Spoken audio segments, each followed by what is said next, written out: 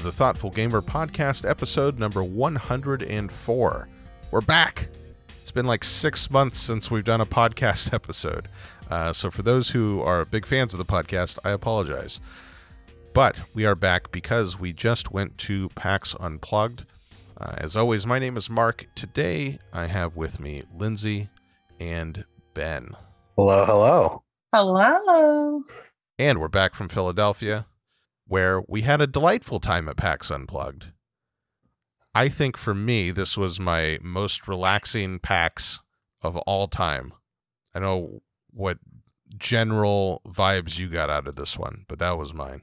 Yeah, I feel like normally we don't see you as much, but this time it was a lot of just playing games from the actual, game library, free play, and that is exactly what I like doing. I think this was the first year that I didn't walk around the expo hall at all, other than just the free play area. That's interesting. You didn't explore any of it. No, I mean, I didn't even I just skipped all Friday morning, and Orion and I showed up mid-afternoon, maybe even later on Friday evening, and we just got straight to playing games. Yeah, for me as a member of the media, I get a fair number of emails, although it seems to be diminishing. So what happens is once you get a media badge, they send that information out to the exhibitors in the expo hall. And so you'll, in the weeks before, get a number of emails saying, hey, check us out, or here's how to schedule an interview. And I've done that in the past. I think the first PAX Unplugged, I brought camera stuff and did some video, which is very difficult to do with the sound, basically, in the expo hall. And sometimes, some PAXs, I'll schedule like an entire day of meetings of just talking to people, trying to get review copies. This time I scheduled 4 meetings total of games that looked particularly interesting, or publishers that I enjoyed talking to. Partially because I didn't want to be stressed, and partially because I think I'm shifting towards not trying or not even caring about what's new and shiny in the world of board games. I think I've determined that 2023 is going to be the year of the thoughtful gamer not caring about the new. As little as I don't care about it now, it's going to be even less so. So I didn't schedule much, and it was very refreshing. And I'm still going to write about PAX, and obviously we're doing this about PAX, but I didn't feel like I needed to schedule that many interviews, which was nice, because one of the more awkward things about conventions is like figuring out what games you actually want to review and then asking for review copies and all that. And I got a couple of review copies, but I've got plenty of games here to both play for the first time and also to explore. So I'm not putting any pressure on myself, and had a great time. I don't think we played as many games as we have in the past, but I came out of it with much more enjoyment, I think, just general enjoyment. Whereas in past years, it was more of a stressed enjoyment, which are different feelings. They're both good. I kind of like this approach this year. I'm trying to come up with a pun about not paxing as much in. As much into the schedule. Yeah, Mark, you're really doing yourself dirty here by getting the 2 pun people on the podcast. I couldn't think of a way to say it organically. Well, you kind of did. Let's start by talking about a couple of the games, at the very least I saw on the expo hall floor. I did spend Friday morning-ish getting through the expo hall. I ended up seeing most of it. It was nice to see it at full force again after last year's kind of gimped expo hall that was a little sad and empty. It was nice to see it actually take a couple hours to walk through and see everything. But I didn't stop at that much. There are a couple that were interesting. Let's start with Tether, which Lindsay and I actually played in full, which is a game about being on a spacewalk and attempting to, return to your ship. I didn't get that far. It's like a general spacewalk thing. I don't know how good it is. It was interesting. You're basically, there are cards. The theme doesn't matter at all, actually. There are cards, and on opposite corners of the cards, there are a number and then the reverse of that number. So it'll be 52 and 25. And one person is trying to arrange the cards vertically in sequential order, and the other person is trying to arrange cards horizontally in sequential order. And it works out that those will naturally fit into a grid that is always sequential. So if it's sequential for you, it will be sequential for the other person, which was clever, but I don't know how compelling. I enjoyed it in my first game, but I don't know how compelling it would be upon multiple plays. What did you think, Lindsay? Yeah, that was my same thought, was that I actually really enjoyed it. And I think I would enjoy it like the first 3 times that I played. But I think then beyond then, I don't, we talked about this. I don't think you're making enough decisions to really make it interesting or to, form some sort of strategy. It just feels like you play it a couple times. It's fun. But then at that point, you've already mastered how to play the game, which seems a little, too easy to get hold of. Yeah, looking back, I don't think I actually made any decisions in that game. It's a game about trying to sort through the visual information of what numbers you could potentially play and what numbers are available to you in hand and in the kind of general draw pile, and then just finding numbers when they're available, which is just made more complex by the fact that each card contains 2 numbers. Like if each card had 1 number in this sort of game, it would be absolutely trivial. I think the only interesting part is just the complexity, the visual complexity of finding the numbers, which, it doesn't necessarily make for a good game. There are some choices that you make, like you don't have to play a card because if you play it, it'll actually score your opponent more points because it's adding more to their, they're scoring vertically and you're scoring horizontally. It would help them more than it would actually help you. So, there definitely are some decisions, but I don't think that's a decision. It's not actually a decision. To play it or not. Right, but that's like, there's no choice there. There's no thought behind that. You just recognize it. Oh, I recognize that this will immediately, it's not like this could potentially give my opponent points or this runs the risk of giving my opponent points. It's literally, if I do this, my opponent gets a point and I do not. Therefore, I will not do it. That's not a real decision. That's fair. I think this could be a good game for like kids or children to kind of learn like a sense of strategy-ish. Like I think they would find it interesting on like matching the numbers up and learning how to count, maybe. I think you're trying to give this game too much credit because the more I talk about it, the less I like it. The less you're tethered to it. I don't think there's anything there. Quite true. Yeah, I didn't dislike it. We're gonna get to a game later on in the journey that there's definitely a worse game we played. Would not play again. This I would play again if I'm running out. Like sure, okay. Yeah. So I think it's just like an okay game. Yeah. In fact, both games we disliked, or I disliked, involved card grids, which is very disappointing because I'm usually a big grid advocate, but you got to use the grids correctly. The person working in solar, I definitely am a fan of grids. A game I wanted to highlight that I don't think either of you played, but I got to play a demo of, is called Fit to Print.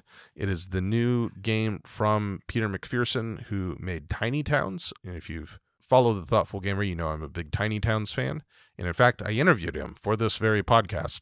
This is his next game. It is very strongly inspired by Galaxy Trucker, which is also a big bonus, but it is much more gentle and simpler than Galaxy Trucker. And the theme is that you are assembling a newspaper, like the graphic assemblage of the front page of a newspaper. It does have anthropomorphized woodland creatures, which I do have to say, as an aside, that I certainly hope that we've reached peak anthropomorphized woodland creature in board gaming, because I saw so many games, just walking around, so many games that have woodland creatures. Like, we know that Root and Everdell sold very well. That doesn't mean that woodland creatures are your ticket to success. That said, Fit to Print is actually pretty fun. So just like Galaxy Trucker, you've got a big old pile of stuff in the middle. It's real time. You're picking things up. You are either committing to using those things or you're placing them back in the middle face up. One of the differences is that you cannot actually start assembling your newspaper until you commit to do so and stop gathering new items. So you have like a desk, a little wooden desk that you're placing the pieces on. And at a certain point, you commit that I'm not getting any more new pieces, but I'm going to start assembling the actual front page. And so you could over or under gather articles and such and mess up your score that way. You're trying to optimize not having much blank space. And then you're trying to have different aspects of the paper, either images, articles, or advertisements, arranged according to certain rules. Basically, you can't have two like things next to each other. And then like advertisements don't do anything for you except that if you have the least amount of revenue at the end of the game through advertisements, you automatically lose. Otherwise, you're trying to combo the pictures, which give you bonuses for certain types of articles, and getting lots of articles out and meeting certain scoring criteria. It's fairly simple. But I had a good time, and it looks nice. You go through 3 rounds just like Galaxy Trucker, where the pages and the space on which you can build get larger and larger. It's just chill Galaxy Trucker, which I don't necessarily think is better than Galaxy Trucker, but probably is better on certain occasions because, I do like games that are not chill and make you stressful and angry. So I would probably end up going to Galaxy Trucker more often, but I was pretty impressed with Fit to Print, which I think is on Kickstarter right now. Finally, last thing we wanted to highlight in the expo hall area that we looked at was a game called Block and Key, which is a Tetris-y kind of game with actual like block pieces. And the gimmick to this game is that you're trying to assemble patterns from your point of view while everyone else has a different point of view around the square playing area. You like this one a lot, right, Lindsay? I liked this one a lot. I think that if we're talking Tetris games, I would prefer, one of the other games we're going to be talking about later. I'm all about the making people wait in anticipation of talking about games that we're going to talk about later on. Or what is it, My City? Was that the My City? Yeah. I think that if I'm going to pick a Tetris style game, I was just way more impressed with My City. I don't know if you can compare them just because they share that one similar theme, but this one is definitely very visually appealing, I would say. That if you put it on your coffee table, I think people would ask you questions. Yeah, it's got that like dual layered playing surface, which honestly is wholly unnecessary. It doesn't actually do anything for the game except make it look tall. Well, no, I suppose it makes it easier for you to see your vantage point because you're evaluating everything from table height and not at an up-down angle, but a side angle. So I guess it does assist the game, or else you'd be bending over like to peer at your table surface from the side. Yeah, I enjoyed it from definitely from a visual perspective. I liked how, you're playing Tetris, but you're playing Tetris in a different way than someone else is next to you, even though you're looking at all the same pieces, technically speaking. So I like that it's kind of changing perspectives of that. I don't think I would go back to this game necessarily, but just because I think there's just other more enjoyable versions of this. But I did enjoy playing it. Yeah, I wouldn't care if I never thought about this game ever again. Like it was unmemorable. I do think it's hampered by the fact that there's not really, at least built in, there's not really a lot of blocking. So in other words, there's blocking insofar as you're placing blocks, but there's not blocking insofar as you're trying to screw up intentionally your opponent's situation. I don't think, right? Because you hold your goal cards in hand, right? Yeah, you can just hope, I suppose, by playing something, if it's going to, creep into the other person's territory, you presume that it probably will mess it up. But yeah, I agree with you that you don't factually know that you're messing someone up. You're just kind of guessing it. Yeah. So I think that puts a big damper on the game. I wish there was blocking, but then maybe that ends up being too complex. It's also possible that your goal cards aren't supposed to be in hand, because we found out after our demo that the person demoing it, I think, was like subbing in last minute to that display and got a number of rules incorrect. And the designer like saw that we were playing the game wrong and then clarified a couple of the rules that were incorrect. So it might have been that the goals were actually supposed to be public that you're working towards, and then that does unlock intentional blocking. But even then, that's pretty complex to try to figure out how to advance your goal while at the same time screwing up someone else's goal. But at least it would be some sort of interaction with the other players that wasn't accidental. But yeah, no, it was fine. I have no complaints about the game. I enjoyed my demo, but there are lots of perfectly fine games, so you got to stand out.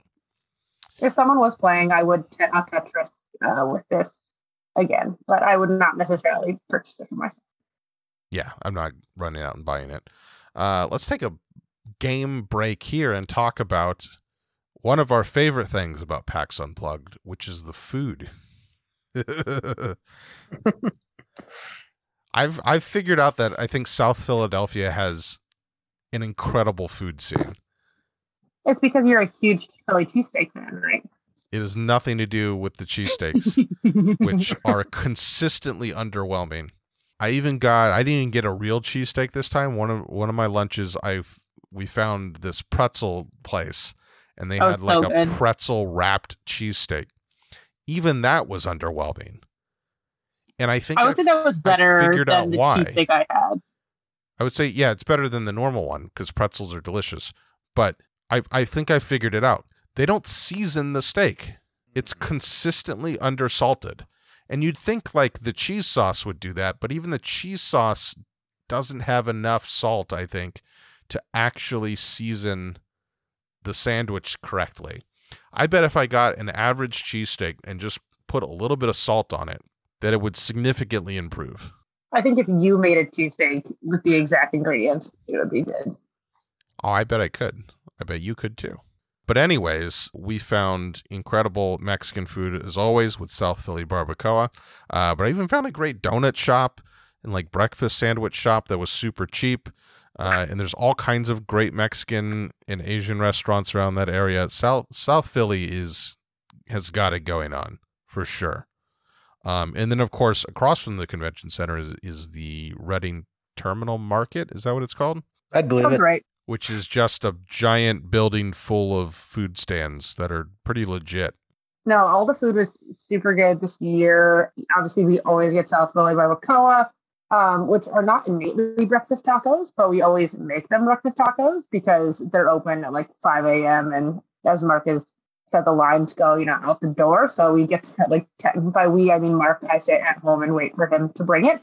We were so close this time too. I couldn't believe how close we were. We were literally 100 feet away. Yeah, it's wild. Maybe you could see it from the front door. Yeah, you gotta get South Philly Barbacoa if you're ever in Philadelphia during the weekend. They're only open Saturday and Sunday from 5 a.m. to 3 p.m. And if you go during lunchtime, the line will be long. But if you go in the morning, they have donuts and sweetbread and dessert tamales, which I almost got a whole bunch of, but then decided that I should be good. Yeah, we definitely did have enough food. Yes. Yes, and if you get it, you'll be good for the whole weekend if you're going to a PAX yourself. Yeah, it is absolutely delicious. All right, back to games. Next, we played a game called Nine Peak, which was in the first look section, which I have to say was, I think, larger than I'd ever seen it. I think it increased by 50% in size from the previous years. And in first look, there's always a section with some new Japanese games, and this was one of them. And usually, these games are actually pretty clever. I know in past years, this is where we discovered Goat and Goat, a delightful card game. We discovered Electropolis, which was a pretty fun little medium to light Euro game. And I know I've played a couple other good games here. So I just sat down at one. Actually, I sat down at one, discovered there were no English rules, anywhere that they had made. So like someone ran away with them or something, because they always have a copy of like translated rules. And then went to this other game called Nine Peak, which is really horribly translated, but is about hats and like gathering hats. It's weird. It's one of those games that was clearly made with a deck of cards, and then they tweaked it just enough so that you can't recreate it with a deck of cards. You're basically trying to get sets of hats from your initial hand of 13 cards according to slightly convoluted scoring rules. And there's this whole grid system where as people discard certain numbers, it increases the range that those numbers can count for. So if like 3 people have discarded ones, the ones in people's hands could be counted as a 1, 2, 3, or 4. And it just kind of flopped for us, I think. I don't know if you guys even remember this game. I remember. I didn't remember it until you explained it a little bit. I don't think I would play it again. I didn't like hate it. There are very few games that I actively hate. However, I don't think it had any real charm to it or anything. You know, this reminds me of like kind of the filler games that I would play like maybe high school with like people when we were just like killing time in study hall or something. There's nothing special about. I did kind of like the grid system, but it didn't really follow it up with anything. Like I do think that mechanism is interesting. Yeah, it's a good mechanism, and I did like it. But I don't feel like there was any real potential for like really clever moves or anything built into the game. You try to do something that other people aren't doing, I guess. And that's, you know, how you pull off the W. Yeah. It's also got this weird thing where you start with 13 cards, but you're basically never getting any more cards, and every turn you're discarding cards. And so given that you want to lay down big sets of cards, you kind of have to figure out, and I think this is what the game is going for, which is you have to figure out how to, when you want to trigger, like not trigger, but when you want to play your biggest set to try to score a big number of points, and when you want to kind of push yourself to grow that set. But if you kind of just want to grow it as much as possible and then play it at the end. It's also possible we played it incorrectly, but I don't. Yeah, I was going to say, I thought we had, after playing it, we were like, oh, wait, I think you were supposed to do it this way instead. I don't remember what the rule was that we thought it wouldn't have made that much of a difference, but I also don't think we played it incorrectly, because if we had played it by the other way, one of the other rules would have made no sense. So I think we did play it correctly, but still I don't know. What I will say about this game is that I do not think our morning peaked with this, and if asked to play this game, instead of saying yes, I would say 9. Do you want to say hats off to me on that joke, Mark, or no? Okay, so I did not really like this game at all. I think when we were playing it, the scoring of everything kind of just like confused me, and trying to remember if it was more, like it was clear it was more beneficial to get packs of the same kind or like many different kinds type thing. But when you had a combination of the few, to me it was just hard to calculate exactly how many points you were getting when you weren't doing something kind of relatively straightforward. So I think that was my biggest problem with it, was just like that kind of mental math trying to have to do if you don't have like a very straightforward hand. Yeah, it was unnecessarily convoluted for such a very, very short game. Yeah. I did like the concept where if you ran out of a certain, essentially if you kind of like ran out of a certain number, you killed a number, that became any number. So it kind of made it a wild. I thought that was an interesting mechanic, which I don't think I've really seen in another card game like that. I think it didn't feel like they gave you enough points to make that worthwhile, because there's enough time. The amount of points that you get for making a suit go out was like fairly low for the advantage you're giving to your opponents by making, because if you're discarding the cards to make that suit run out, you're probably not going to have any of them left in your hand. So you get, what was it, like a 1 point per card or something like that. So I mean, hooray, you get like 3 points, where at the same time you're giving your opponents every card in their deck. They can now play as anything, and that's probably going to be at least like 3 or 4 points per card if they're laying it down for a big set. Yeah. So I feel I did that. I did end up making something go out, and after the fact, I was like, oh, that was not really a great choice. Like that, it didn't really profit me to do that. Yeah, there's a number of things that just felt weird about that game. But the next game we played is actually, we enjoyed quite a bit, and that's Cartographers. Which yes, I know is a fairly popular game, so we're probably the last people on Earth who haven't played it.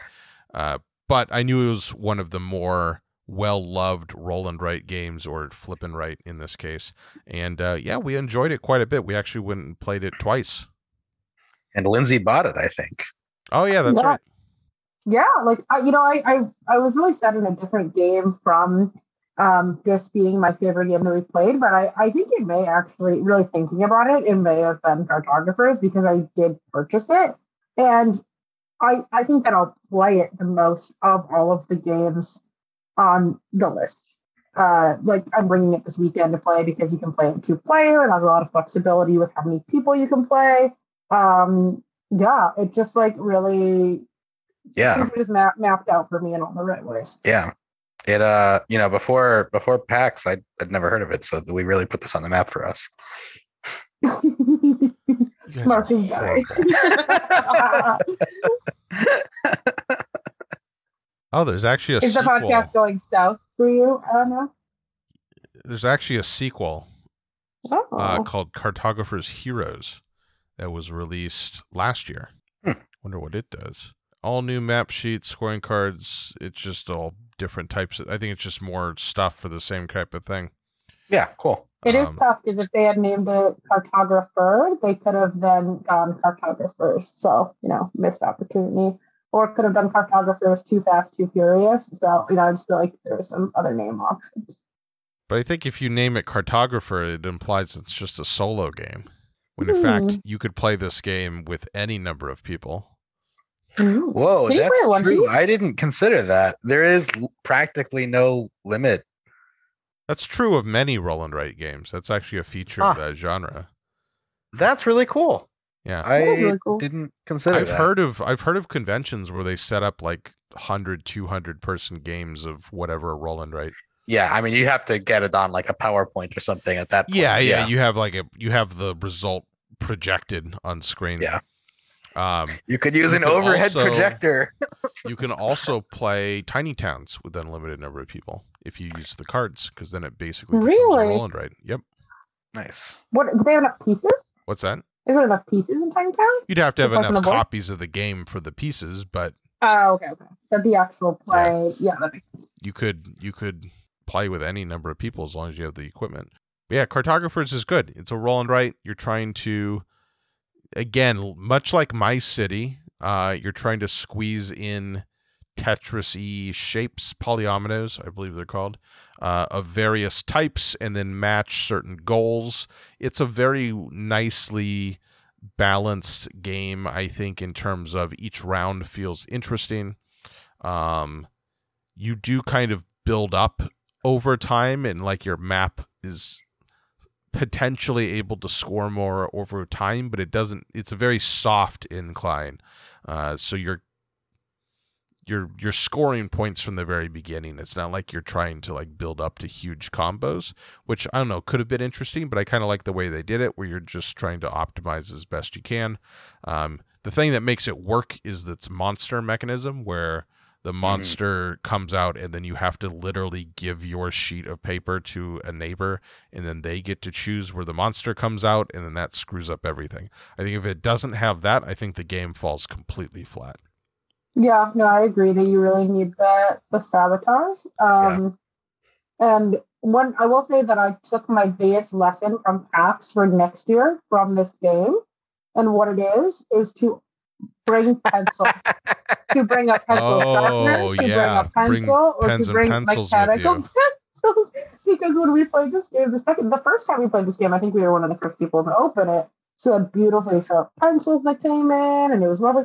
The second time that we played this, we were all like my monsters looked like I'm not even sure that they classify as a type of animal in any way, shape, or form.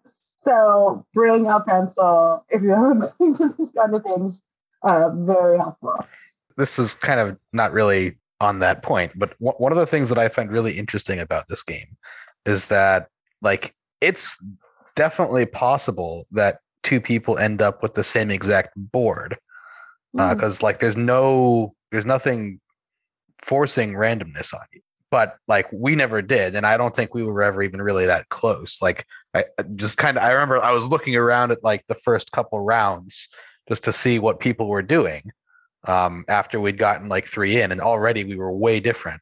And I thought that was just kind of really neat that like the game doesn't force it on you, but it's like there's never a clear like, oh well, this is obviously, well maybe there is once in a while like for the very first move, but I don't think anything was like strong enough early on to say, oh well, this is definitely the best move that I can make, so that everyone does that first move, and then move 2 is like, oh well, this is the best. Like it was, there was enough flexibility with the 4 scorecards, and like there was nothing really overpowered that. And the cards themselves too, like provided options. So yeah, I really liked the ones that gave you the option of the coin and the shorter polyomino. Yeah, like a building point and a shorter option. So even the cards having the options themselves, to your point, kind of made it so that never really happened, even though the game is simple in nature and we're all trying to achieve the same goals. I do love that. We never really it had a lot of interesting choices, which I think is always the hallmark of a good game. Agreed. Yeah, I think that's a function of the map being very, very open and large, is that you just naturally get people focusing on different parts of the map. Because that's a thing that can happen in tiny towns, is where everyone kind of goes through the same pattern. And if tiny towns doesn't have the unique buildings that force people out of that, I think tiny towns completely falls on its face because people just end up doing exactly the same builds. With cartographers, I think it's all balanced enough, and the map is so big that you're just naturally going to have variations, and then any small variation at the beginning of the game is going to spiral out into more different and different choices later on. You also don't have the same interaction. So like tiny towns, you can get a positive feedback loop where, if 2 people are going for houses or whatever, they just are always doing the right color for houses. Whereas, you're completely at the will of fate in cartographers. There's no determination of what the next card will be other than, how you shuffle it. Right. Yeah. Good point. Yeah. No, I think it's a really nice roll and write. It'll always be successful in terms of being a nice 20 to 30 minute game you can pull out basically at any time, which is always a nice thing to have. And a game you can play with any number of people, which is also very nice to have. Yeah. Out of the box too, right? I mean, you're literally limited by the number of pencils you have and how many sheets of paper are in the pad. Yeah. Question mark. When was this game created? It was... I'm nervous. 2019. Oh, okay. Thank goodness. The box itself looked like it could be from, pre-90s. And so I was a little bit confused. Oh, no. The roll and write resurgence is been fairly recent. Like, other than Yahtzee, you don't really have roll and writes until like 10 years ago. Not very many, at least. Wow. Yeah, and then it kind of heated up probably 5 years ago. It was like peak roll and write time, 5 to 3 years ago, maybe. I will say I wish that the kind of images you're suggested to draw on each of the tiny squares was more simple. Yeah.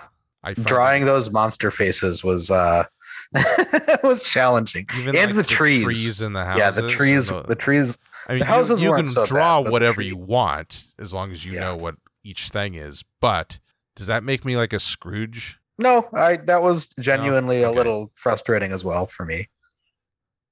I'm looking. You said there was a legacy version of this, didn't you? There is not. Oh, okay. I was That's just too bad. looking that up. It was actually, there's a legacy version of Role Player, which is by the same publishing company. Gotcha. But there is a sequel. I am also looking on Board Game Geek, and there are all sorts of pictures of people who have completed games of cartographers with very elaborate, nice drawings. Some in color, some indeed in color. So they got a stack of like colored pencils. Colored pencils And is they're like that's a putting next level effort move. into the art, which I think does mean that I'm a Scrooge. So I think, people are allowed to play differently. We are very indeed, functional. I think as strange as it sounds, that the ability to be artistically creative in their grid drawings might be a feature for some people. Weirdos. I would love to have little, like the stamps that people use for bingo, just little colored circle stamps, and you just pound the stamps down instead of drawing anything at all in whatever relevant color. That would be a nice upgrade for this game. at that point, just get like different colored cubes. Oh, yes. It can all be solved with cubes, just like almost every game could be cubes. I'm shocked there was no disagreement to that. Cubes, Cubes I are mean, the- for three-dimensional shapes, yes, cubes are the best. I made a whole video about this. You were I like channeling cubes in form of the keys. hexagons are the bestagons video, right? Yeah, Yeah. hexagons are the bestagons in two-dimensional space, but cubes Yes, are superior right. for 3 dimensions. Let's move on to my favorite game that I played at the con, which was Newton, which is from, I think, 2018. It was recommended to me around that time when it was new, and I never got around to playing it. So when we were looking for a medium weight game, I saw it on the stack, pulled it out, and the recommendation was a good one. This is from a couple of those Italian designers from the Italian group, Tassini and Luciani, and I don't remember the other names. There's like 5 of them, and they all intermingle and form little duos and make games frequently. This one is vaguely about scientific research around the Renaissance. I don't know. It's one of those Euro games, those medium weight Euro games that this Italian group does very well, that I'm going to start calling, I think, the multi-track Euro, because there's just basically like 4 or 5 different tracks you progress down, and the whole game is choosing which tracks to progress down at which time to unlock certain bonuses, which sounds boring, but many of these games are very fun. I do think maybe the best one still is Zulkan, but I was very intrigued by Newton, as was I intrigued by Golem from last year's or this year's PAX East we played that at, which are all sort of along the same lines. I don't know. I need to investigate what makes one of these style of games enjoyable and what makes one of them not enjoyable, because I have played some that I did not enjoy, but they're all kind of the same style, and yet I enjoy many of them a lot, even though I recognize they're all kind of derivative of each other and not very thematic at all, but there's something about them. I don't know. What'd you guys think? I really like this one. I think maybe the thing is like the feeling of making progress that I really liked, because it's like at the beginning of the game, there's so many different avenues you can take, and eventually, you commit to a few. And it's like the planning and the strategy around when you proceed on various tracks was interesting. The losing of the tucking of the cards to boost your actions, but also remove options from your deck was really interesting. So you have to sacrifice the ability to play an action as frequently, but when you do play it, you get the action more strongly. I thought that was really cool. Yeah, I really enjoyed this one. I feel like you could really sink your teeth into it and, play many times and get a better feel for various, workable strategies. Well, I think the game will ultimately become, after you play it a few times, is ultimately figuring out the best strategy by examining the initial randomizing, because like almost everything about the various tracks is randomly determined, like all the bonuses, where the locations of everything are, the different tech advancement tracks, what's contained The in map them. isn't random, is it? The map is I thought- semi-random. Oh, is it? Okay, I thought it was set. Every one of those pieces within type is random. There's like 3 different types of pieces, so you can't Okay. have like a circle and a hexagon space, but all of those pieces are random. I think the skill in that game is being able to evaluate ahead of time kind of the progress you can make along various tracks, and then trying to gobble up like the exclusive bonuses before other people. Yeah, I liked this new game a ton. I thought this was very good. Was it the apple of your eye? It was the apple of my eye. I would really like to play this again. Because I think it definitely takes you playing a time to figure out like how there's, multiple different options of, strategies that you can take. Like at one point, Mark, you were like, oh, am I just doing every like option kind of like in the like medium?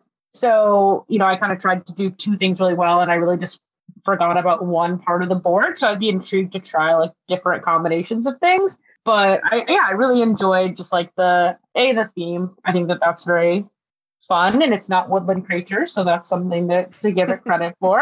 Unless Newton really enjoyed being in the woods, and I'm not aware. But yeah, I just like the different choices that you can make and how you could ultimately play this again quite a few times and try different things and get different outcomes. So the first time, kind of had to test it out, see what happened. I kind of just picked one strategy and then tried to make sure that it paid off in a way. But, next time I play, I would kind of go in with some ideas. Yeah.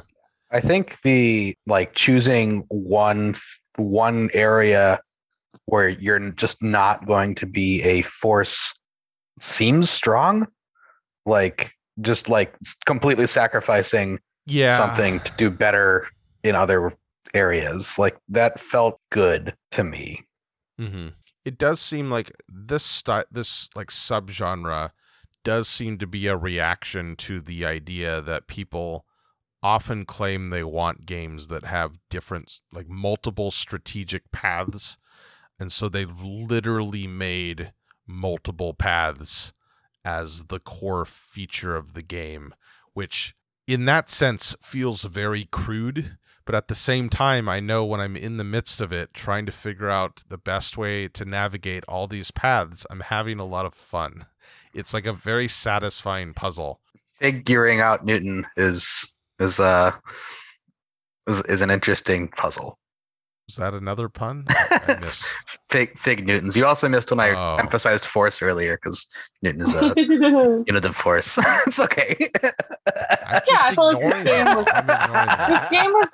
game was put really well into motion. Like I would play. The viewers at home, it will stay in motion. The side game to this podcast is just figuring out how many puns you said, because I am not keeping track anymore. Mm-hmm. But I do want to try to get my hands on a copy of this and explore it more, and maybe do an article or a series of articles just on this subgenre, because it's very popular. Like I think this is, if someone, sorry, I'll let you go in a minute, Ben, but I think if someone was brought into the world of medium to heavy Euros in the last 5 years, they might come away with the impression that this multi-track Euro was what a Euro game is. And that's just not necessarily true. Like, you look at the big Euros of pre-2012, like Caelus has that a bit. Agricola, you have to do everything. Like there are like different goals to go towards, but it's not like you're picking and choosing what strategies. You're just you have certain end goals, and you're trying to figure out how to navigate your way there generally. Something like Power Grid is super focused. It doesn't have like multiple strategic paths. It has lots of interesting decisions within like the one focused goal. Like it's almost, this idea is almost like taken over the mid to heavy Euro game. That's all I got. What were you going to say, Ben? I was going to make a joke about how you needed to compare and contrast Newton with quantum, so you could settle the physics debate. But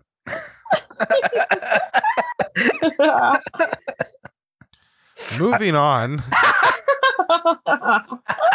Next on the list. Your thing was more important to say than mine. So you Ben, don't ever say it. See, Making the Mark problem angry is is I part of want to the get podcast. out of this pun zone, but the problem is the next game's title is a pun. The next game we played is called Picture Perfect, in which you take a picture. It's a pun. And Picture Perfect is kind of like, I don't know, it's kind of like Clue, actually. Yeah. It's a little deduction-y, kinda. I think this, of all of the games that we played, this one did the most with like a really not very interesting idea and made the gameplay feel really interesting. I don't think Clue is that interesting of a game, which this game basically was, but somehow I really had a lot of fun playing this game. Yeah, This- I think I'm done with it, but I think I do recognize it's kind of novel. Yeah, it just reminds me of like in like 5th grade or whatever, you get those problems that are like Sue doesn't want to sit next to Mary, and Mary doesn't want to sit next to Joe, and Joe doesn't want to sit next to Sue. So like, how do they all sit together at the table? Like that. I mean, that is literally what this game is. is. That wasn't even a metaphor. You just described the game. But sometimes it's not possible for like in those problems. It always works out perfectly. Whereas Right. here, it is You're just trying possible, to like, you could minimize the get- damage. Yeah, like it is possible. Like Sue could want to sit next to Terry, but Terry does not want to sit next to Sue. But yeah, I think I like still like getting information and also just the thought of like having to bid in for information, which I decided to not do. I decided to have as little knowledge as possible. And so that was an interesting thing to do. But yeah, I don't think I need to play again, but I did really enjoy the play. Honestly, I think Yeah. the game would be better if it leaned into the bidding game more. Yeah, because you didn't always bid. And I think that the bidding was the game. Yeah, I honestly didn't really. When I play a game, like the main thing that I want out of that game is to win, usually. With this one, I didn't really care about that as much. And I was just kind of enjoying like the moving the little people around to stand in different places. It Yeah. was like, Yeah, yeah, it was just like a pleasant experience, I guess. Let me actually explain Yeah. the game for the Yes, Oh, please do. fair. So you mean my each explanation was not person- good. each person, I mean, your explanation does get at the heart of it, but I'm going to prove just I'm how kidding. much it is. I'm kidding. So each person gets, there's like a table, a little cardboard table, and then you have this like screen that blocks, a pretty large screen to block people from seeing your arrangement. And then 14, I believe, different standees of various characters at a dinner party. And by characters, we mean everything from like normal human adults to a dog or a houseplant. And there are then 14 envelopes, and within each of the envelopes are 3 randomly placed cards that have preferences for how they want to be standing for the group picture. So literally, like, I don't want to be next to this person, or I do want to be next to this person, or I want to be seated at the table or on the right side, or I don't want this other person's face to be in the picture. And then there's various ways you get access to these envelopes and then can arrange the people. And at the end of the game, you literally take a picture of it.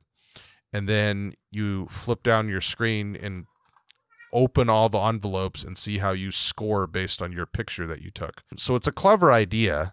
The taking of the picture is so clever. That's Because fun. like everyone has a phone in this day and age. Yeah. And it's so easy, just like as a free marketing tool, like you force people to take a picture of the game.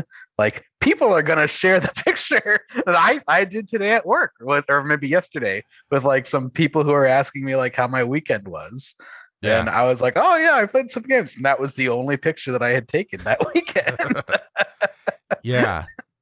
No, that's super clever. I'm actually more excited about what the concept of taking a picture of the game being a core part of the game, what that opens up for other designs. Because I think reflecting back on this one, I would play again if someone had it, but I think I'm kind of done with the game. It felt like a novelty. It also runs into a problem that I've never experienced before, but drives some other people crazy, which is that it has memory be a mechanism of the game. Oh, yeah. And some people really, really dislike that. I usually don't dislike that. And usually it's people who don't like hidden victory points. They're like, well, if they're gaining the victory points in public, but then hide them, you should just be able to track it. I'm fine if people want to do that and then make victory points public, but I don't care that much. I like the idea of vaguely knowing how many points someone has. But this game, like, I really, really wanted a notepad to write down what I had seen, but the game doesn't disallow that, I guess, but it doesn't say anything about it in the rules. And honestly, I think the game would have just been better if you could write it down. I don't know. I think it would not have been interesting. And without the mental effort to remember the things. It kind of lets you do that in a soft way by just arranging the people on the board. Like, sure. And that's what I did. And I didn't forget anything. I just, I remembered, okay, well, this is this group of people. This is this group of people. And, I would arrange them in like a specific way if like one person wanted to be next to somebody. For people whose faces had to be hidden, I would like tilt them in a different way so that I would remember that you can't have their face visible. Yeah, like you could make a system. Yeah, you can make a system that makes it easier to remember. But then at that point, you're just writing notes, and you might as well just write notes. Yeah, fair. Like, I think memory was a mechanism. Because if A wants to stand next to B, that doesn't mean that B wants to stand next to A. So just putting them next to each other doesn't actually give you all the information you need, because then you could then forget who's the one with the preference and who's the one that just happened to be. Or maybe it's that, X person wanted to be next to a male, so I just grab a random male character and put them next to, and then I could forget later on, wow, did they want to be next to a male or did they want to be next to that specific person?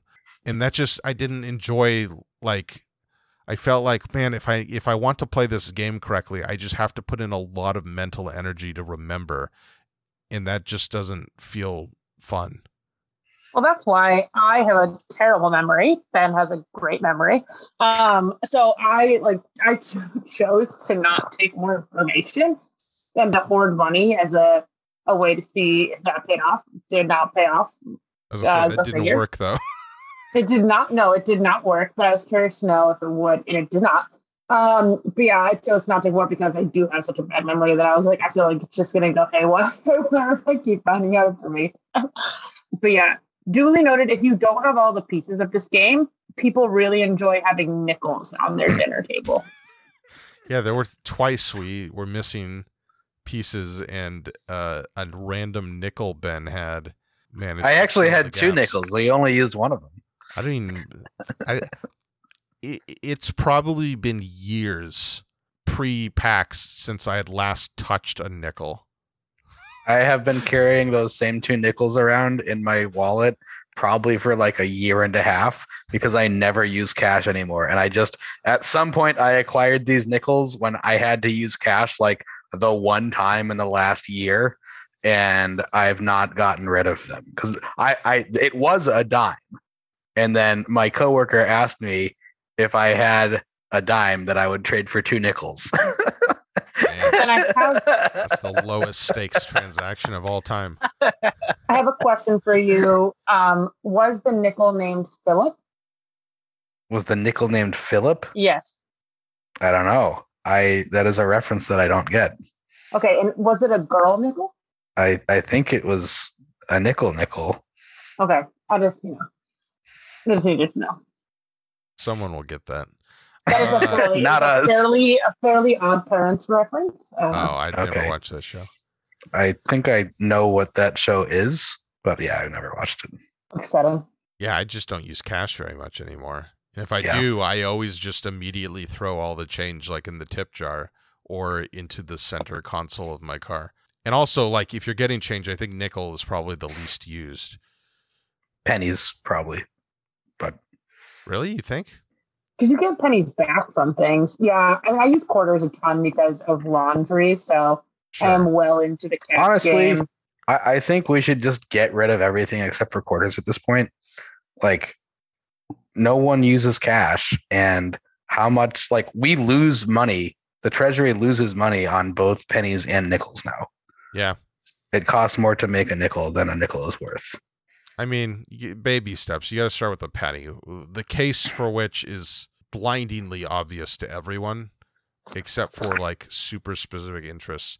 It's really annoying that we haven't gotten rid of the penny years and years ago. I think we got rid of the half penny when the half penny was worth like what 7 cents are worth now, because it was not worth it to Penny? keep There was making. a half penny. Yeah, hey penny.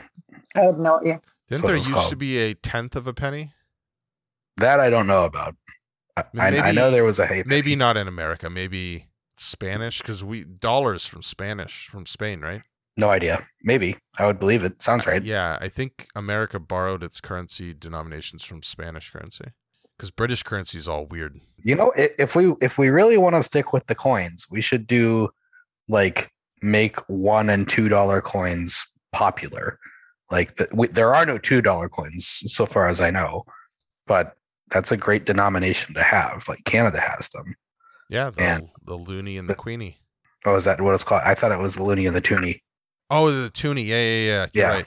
Like in board gaming pieces, like how often is there a 1, 2, and a 5? Like that's your basic building blocks for, Yeah. whatever denominations you need, because I don't it's think you so need anything flexible. special. I think getting rid of the penny and nickel would be nice. And if Anyways, you have cash, make sure to subscribe. Just lying around, make sure to subscribe to Mark's Patreon. He does accept cash. yeah, in which cash is not accepted. It's only digital transactions. Although if you did want to like find me once a month and hand me cash, I would accept that. You can mail It'd them. be Mail weird. it, put it right in the mail. It'd be really weird. It's usually a bad idea to mail cash, but let's move on to the next game. You don't want to keep talking about pennies, nickels, and cash. I forgot where any of Are this we came mailing? Are we from. mailing it in? But I do know we're in the home stretch here. We're almost Time done, to guys. crash out. All right. Next game is called Gang of Dice. This was a Reiner Knizia game, which if his name's on the box, I'll always give it a try. Probably not one of his better games, but we laughed. It is a Yeah.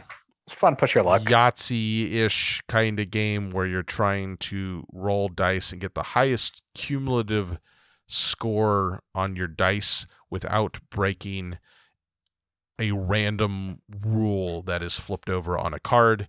And your currency that you're trying to accumulate are the dice. And so however many dice you commit, of which you can commit as many as you want to the roll, or how many you're putting up as stakes in the bet. And yeah, it was pretty fun.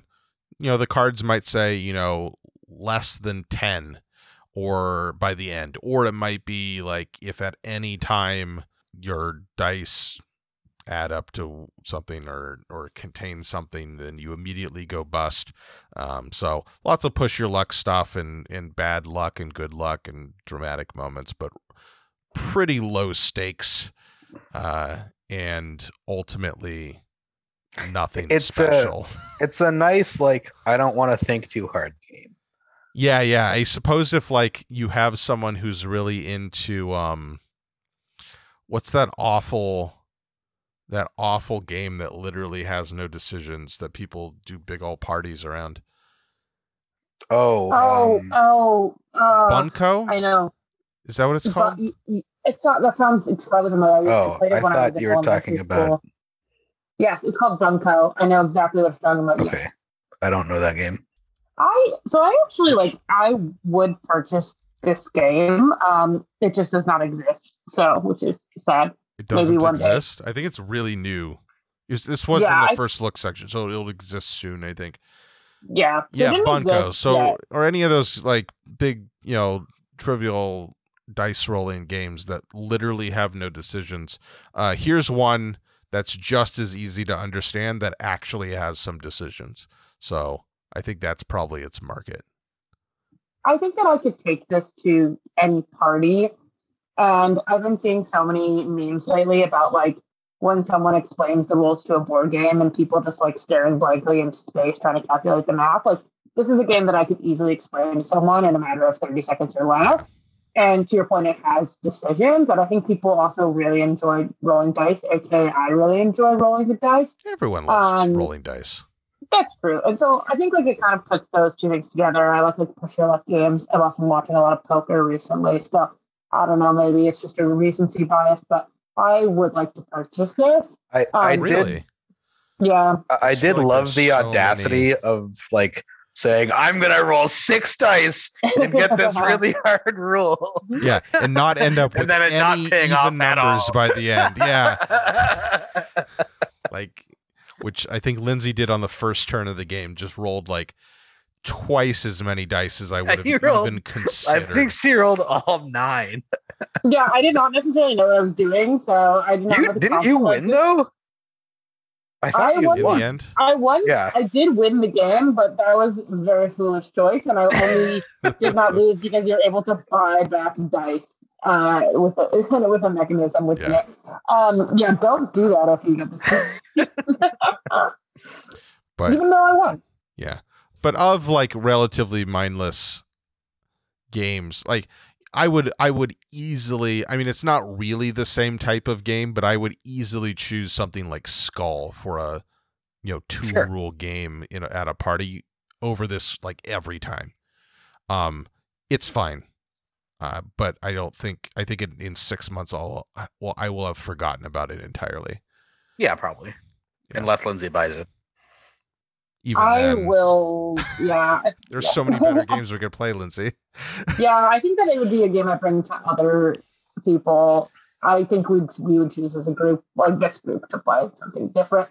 Yeah. And Orion, if he's there, notoriously is not a fan of. Well, it's not that he's not a fan of dice games. He's Dice a are bad not bad a at fan of dice. him. Yes. He's a bad dice roller, and so that could be tough as well. Yeah. All right, final game, the game that made us laugh the most, and I think is what Orion good. said was his favorite of the group, or maybe his favorite. It's called Team 3. It's another party game, and it is a game in which one person can see but not speak, another person can speak but not see, and the third person literally has their eyes closed and is receiving instructions from the person who can speak and trying to arrange various polyomino blocks in various arrangements that, again, only the person who is not allowed to speak can actually see the solution for. I think I described that correctly. It's very, very funny and fun, and we had a blast with it. Yeah, I think this one, it's like the quadruple threat where it's fun to be in each one of the 3 positions, and it's also fun just to watch. Oh, yeah. It's super fun just to watch. Yeah, I had such a good time playing this and just watching you guys play it, and like seeing the person who like has the thing get frustrated because their motions aren't being understood correctly, or maybe they like had something reversed and they thought it was fine, but then they realize and they have to figure out how to communicate that they're not talking about the next block. They're talking about the block you just placed. And like it was so much fun to be involved with this. Yeah, I really enjoyed this. I think it operates best with 3, even though like you can play with more people when people just kind of sit out and watch the other folks. But yeah, I still, like you said, Ben, really enjoy just being a viewer, like just watching everyone put all the pieces together and someone not being able to see and like potentially almost like knocking over the tower because you're just trying to like hold everything together. Like that was really fun. And then the person trying to like interpret hand motions when you're trying to describe these like complex shapes, and then there's different levels as well. So we tried to kind of crank it up to level 3 pretty quickly, and it just changed so many things that it was just really funny. So we've done level 1 and level 2, but we got to work our way up to level 3. I'm looking it up here, and there are actually 2 different versions of the game. One is Team 3 Green, and the other one is Team 3 Pink. And apparently they're identical except for, like, they have the same pieces, but they have different blueprints and separate mini expansions, which is a very bizarre way to release a game, is to release two different versions, and the main difference is each one has its own little mini expansion. That is strange. It doesn't. I'm not seeing anything like you would assume if that was their strategy, that there would be some kind of combo game if you get both. But I'm not seeing anything about that here. Oh, interesting. Yeah, I would really recommend this to virtually anyone. Like, I think that almost anyone would enjoy this game. Like, I do not know who would not. I think, like, yeah, kids would enjoy it. Like, I can think of a it. couple people I know who would not like this game. It is really stressful. Yeah, it is stressful. But it's not the level of stressful as, like, Stay Cool or even, like, Galaxy Trucker, or maybe on par with, like, Pictomania. Yeah, I would say that's similar. I don't think it's as stressful as Stay Cool, certainly. Yeah, no. definitely not. Yeah, one of my favorites for sure, and Ben got it, so I'm really excited to play yes. it again. Oh, you did buy it. Much. I did, yeah. Which one did you get, green or pink? I got green. Ah. I think I got green. I've got it in the other room right now, so I'm 90% sure I got green. Apparently, green features a 5-player mode. Ooh, interesting. Oh. And actually, the pink mini expansion has 3D blueprints instead of 2D blueprints. Oh. So I don't know which one of those is better, but can confirm I got green. There you go. So yeah, I think green was also the one that we played. I think it was. Yeah, really fun party game. Just a blast. I feel like any party game that limits your ability to communicate is almost foolproof. Like, almost all of the best party games are about limiting communication. And I know we did a whole episode on this, but it just proves itself over and over again that, like, it's really, really funny if two people need desperately to communicate something to each other, but some arbitrary rule of the game makes that very difficult. Like, that's just a recipe for Mysterium. Yeah. Yeah, Mysterium's that way. Pictomania's that way. What other, like, any of the, like, passwordy party games, so Codenames, obviously. Stay Cool is a little bit of the time. Stay Cool is kind of like that. But any of those, any Codenames variant, or the real-time ones like Taboo style games, or what's the monikers is, I guess, the one popular now, where you're trying to have someone guess a word by giving them clues, but you can't say specific words. They're all about trying to communicate clearly but not being able to. It's just a really good style of game. Yeah, Team 3 is great. I got really competitive with it. Like, I really really wanted to establish, like, a system of communication. Honestly, I lay down some ground rules. Like, okay, here's what these certain gestures mean, so we could beat the hard levels. I think it's almost, I guess, yeah, for the hard levels, you need to do that. This is one of those games that I would almost rather just always play with people who have never played before, just because, like, the exploration and fumbling around trying to, get that first couple of rounds under your belt is so much fun. Like, there are some games that just the first time, once you develop a meta, like, you're kind of a slave to the meta. It's the Hanabi problem. Yeah. Yeah. Right. Although I think if you have sufficiently complex blueprints, then you can overcome that.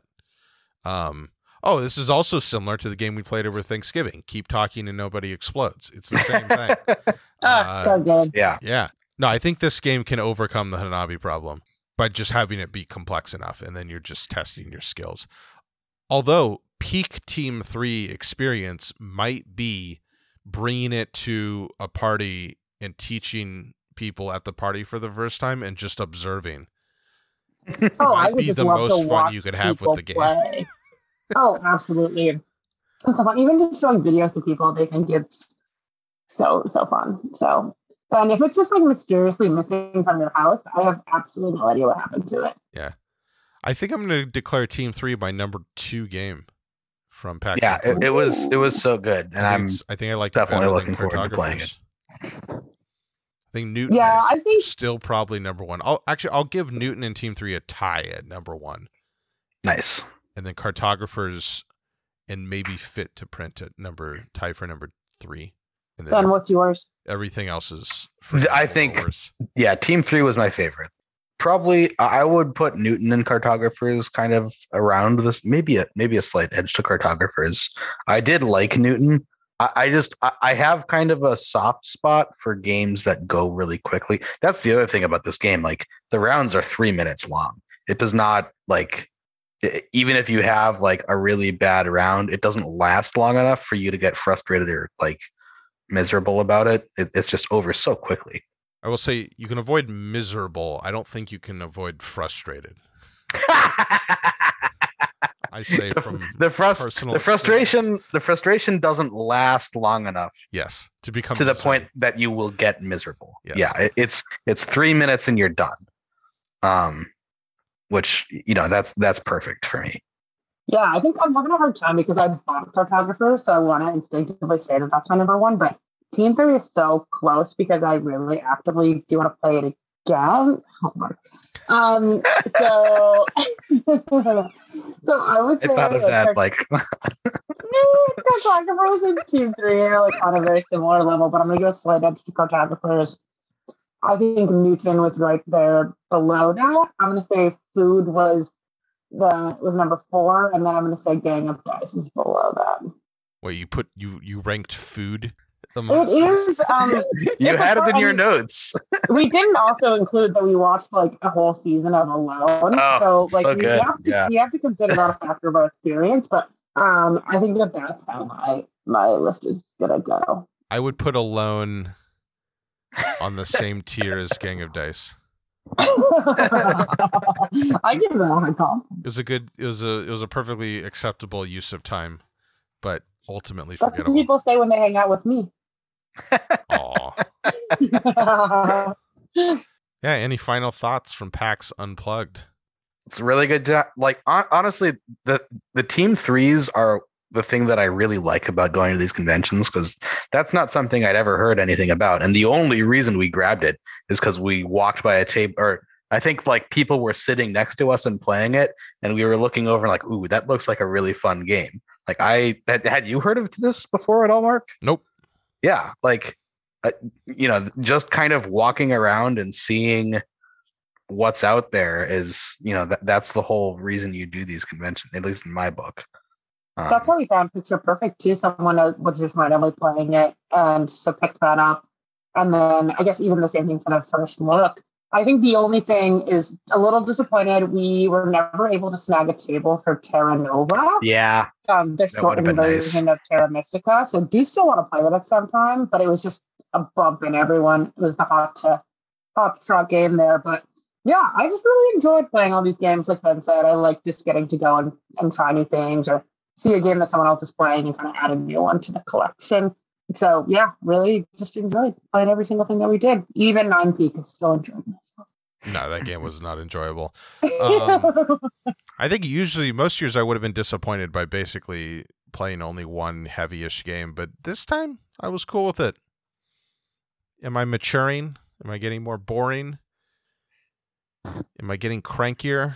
One of those game reviewers who just stops playing medium to heavy games just because it's easier and more convenient to play lighter games. I don't know.